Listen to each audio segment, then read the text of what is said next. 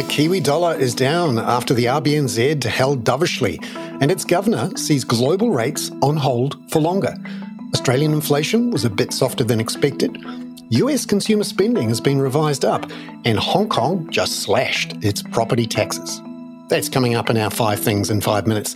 And then in our bonus deep dive interview, ANZ commodity strategist Sunny Kamari explains why central banks are buying gold. If this pace of gold buying continues, given the geopolitical sensitivity to reserve assets, we believe this will be a structural driver in the gold market over the coming years. But first, in 5 and 5 with ANZ, New Zealand's wholesale interest rates and the Kiwi dollar fell sharply after the Reserve Bank of New Zealand held its official cash rate at 5.5% yesterday and pivoted away from talk of potential hikes. The Kiwi dollar was trading down 1.3% at 60.89 US cents at 4 a.m. Sydney Melbourne time, as markets digested that change of stance. ANZ New Zealand Chief Economist Sharon Zollner said while most economists were picking the RBNZ to hold, comments that inflation risks were more balanced came as a surprise.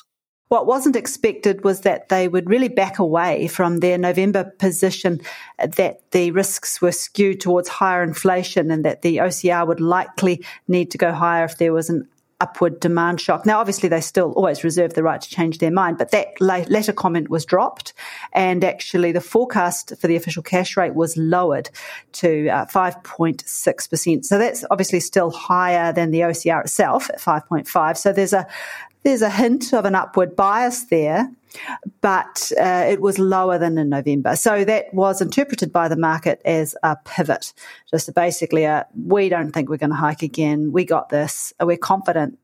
Number 2, the decision was being watched globally for signs of whether central banks, faced with sticky domestic inflation, might hike further. Reserve Bank Governor Adrian Orr said it might just be that rates around the world stay on hold for longer. The RBNZ's new forecasts have rate cuts starting next year. A more general risk to global economic activity and growth is that central banks may need to hold their policy interest rates at restrictive levels longer than what have been priced in markets over recent periods to ensure that inflation targets are met. Number 3, the Aussie dollar was also trading down 0.75% at 64.94 US cents at 4 a.m. Sydney Melbourne time. Australia's January CPI indicator was below expectations, holding at 3.4% annually. While this indicates downside risk for first quarter inflation, ANZ senior economist Catherine Birch says the monthly indicator didn't cover key data the RBA is looking at.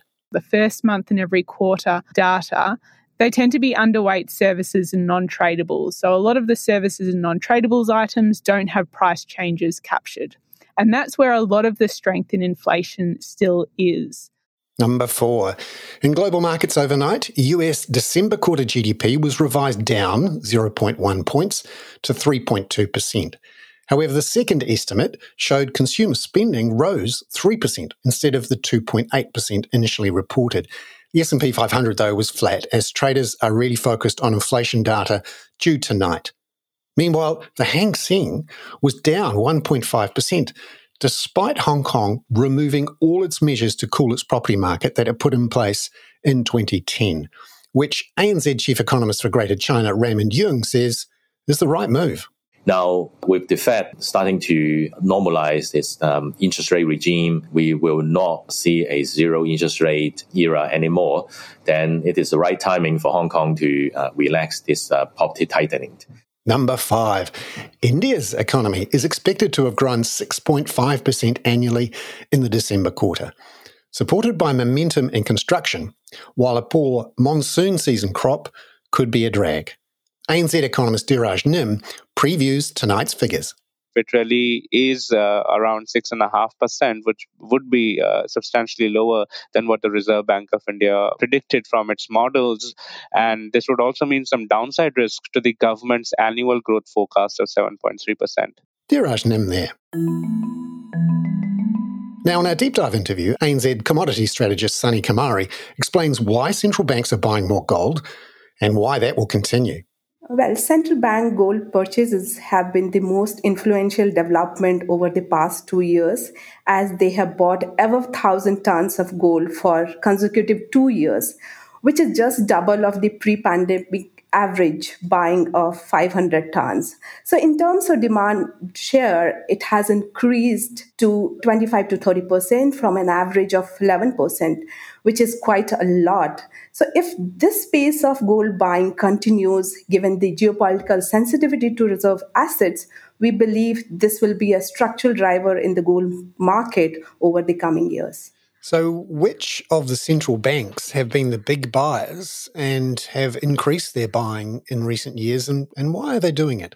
Gold buying is largely concentrated in emerging markets, and among these nations, Russia, China, Turkey have been the top buyers of gold, and they have accumulated nearly 62% of the total purchases in their reserves since 2010. While the reasons behind these central banks buying gold were diverse, Russia buying was more linked to risk of sanction after the annexation of Crimea, while China has got many reasons to add gold in its vault, from trade wars to deteriorating geopolitical relationship with developed markets, and lastly, it's referred to internationalize Chinese yuan.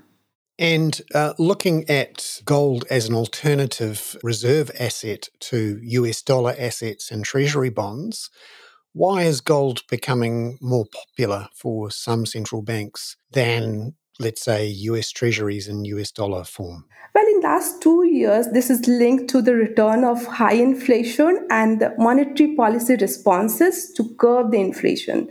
So we have seen the most aggressive monetary policy tightening in recent years, especially by the US, which meant large valuation losses on foreign currency assets held by other central banks. And emerging markets central banks hold a large quantity of these liquid bonds in their foreign currency reserves.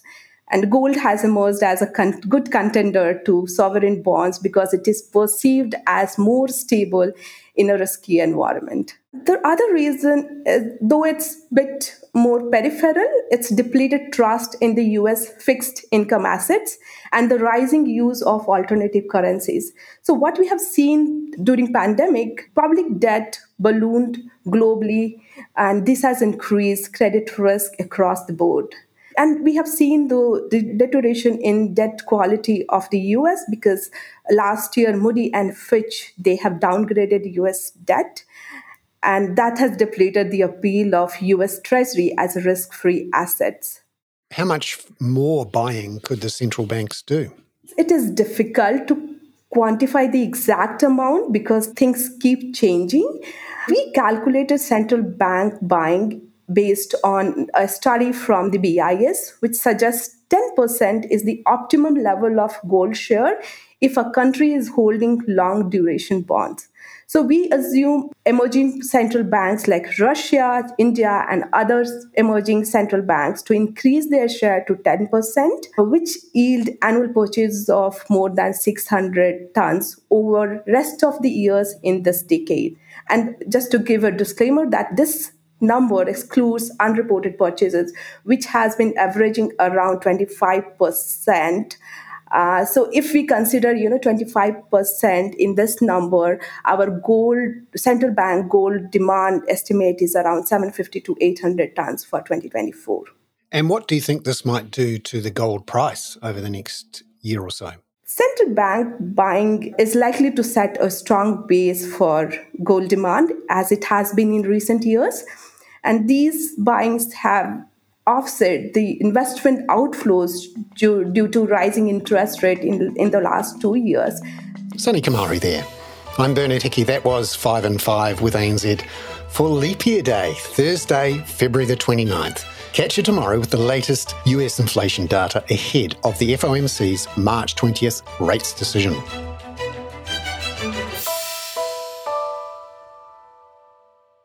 This podcast contains general information only, not investment advice. You should obtain advice for your personal circumstances before making any investment decisions. Please view the podcast disclaimer available via your media player or email.